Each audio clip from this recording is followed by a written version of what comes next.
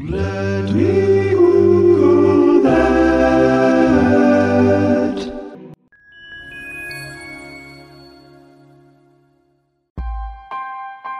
Hey friends, it's me. Today's guest host is Amanda Laird, a registered holistic nutritionist in Toronto who is also the host of a great podcast called the Heavy Flow Podcast, which she was lovely enough to have me on when my book came out this spring. I also want you to know that when she submitted this pitch to me and then sent the episode to me, she made sure to include an image from Taking Charge of Your Fertility, a very important diagram which you will be seeing on social today.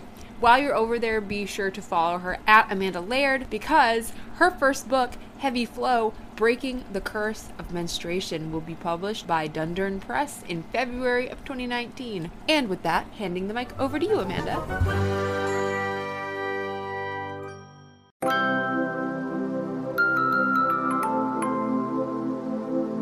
Hey everyone, Amanda Laird, host of the Heavy Flow podcast here, filling in for Abby. So something that has been on my mind lately is the wonder that is cervical mucus, produced by the cervix, which, if you ask me, is likely the most underrated body part in the human body, both male and female for that matter. So first of all, let's talk about the fact that in addition to producing the liquid gold that is cervical mucus, and we're going to come back to that in a minute, the cervix dilates to about 10 centimeters during childbirth. That's about the size of a New York bagel. And it can also produce what is known as a cervical orgasm. But that, my friends, is another topic for another podcast on another day. So let's talk about cervical mucus. Most of us are taught that the female plays a pretty passive role in human reproduction. The egg is released from the ovary into the oviduct where it waits patiently until the sperm arrives to fertilize it. Now, this is true.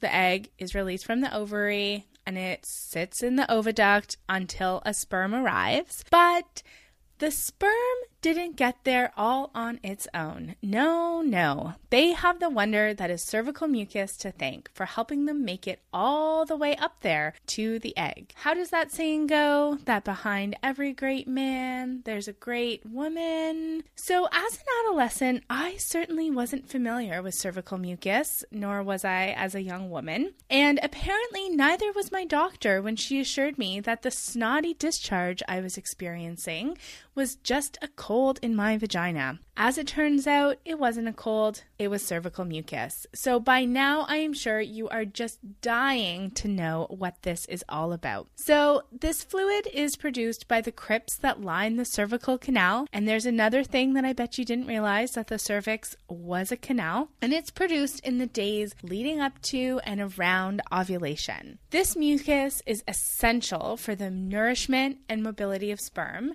because they're not exactly self-sufficient. Think about the guy who graduated college and moved back in with his parents and his mom is still doing his laundry. They need a medium in which to live, move, and thrive. Otherwise, these sperm are going to die. The average lifespan of sperm is only about a day or two, but in the presence of cervical fluid, they can live as long as 5. So as estrogen rises in the first half of the menstrual cycle, cervical mucus changes from dry, so no mucus after menstruation, to a creamy or sticky fluid. Now everyone's different, everyone describes this different, but this is most likely described as hand lotion. And then as you get closer to ovulation, it becomes super fertile and slippery like egg whites. So this is the egg white mucus that you can stretch between your fingertips. When the cervical mucus is sticky or creamy, the sperm get trapped in it and they can't go anywhere because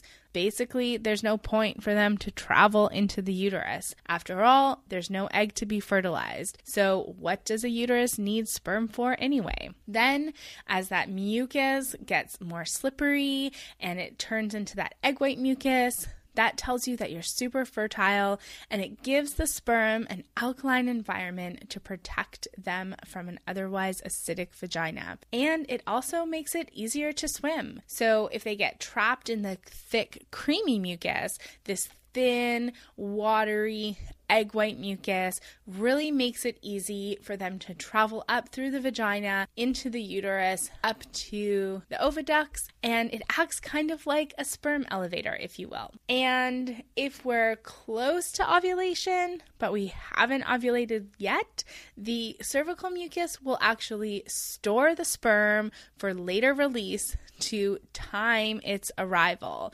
So it gets to the oviducts or the uterus, the upper part of the reproductive system, when ovulation occurs. Now, all of this is amazing, but my very favorite thing about cervical mucus is that it acts as a kind of natural-born sperm killer. That's right. So when the sperm get trapped in the egg white cervical mucus, it filters out the abnormal sperm and any bacteria that might have come along with it. So only the best swimmers are making its way past the cervical mucus. So all this talk lately about big dick energy on the internet, what about cervical energy? Because if cervical mucus doesn't have BDE, then who even does?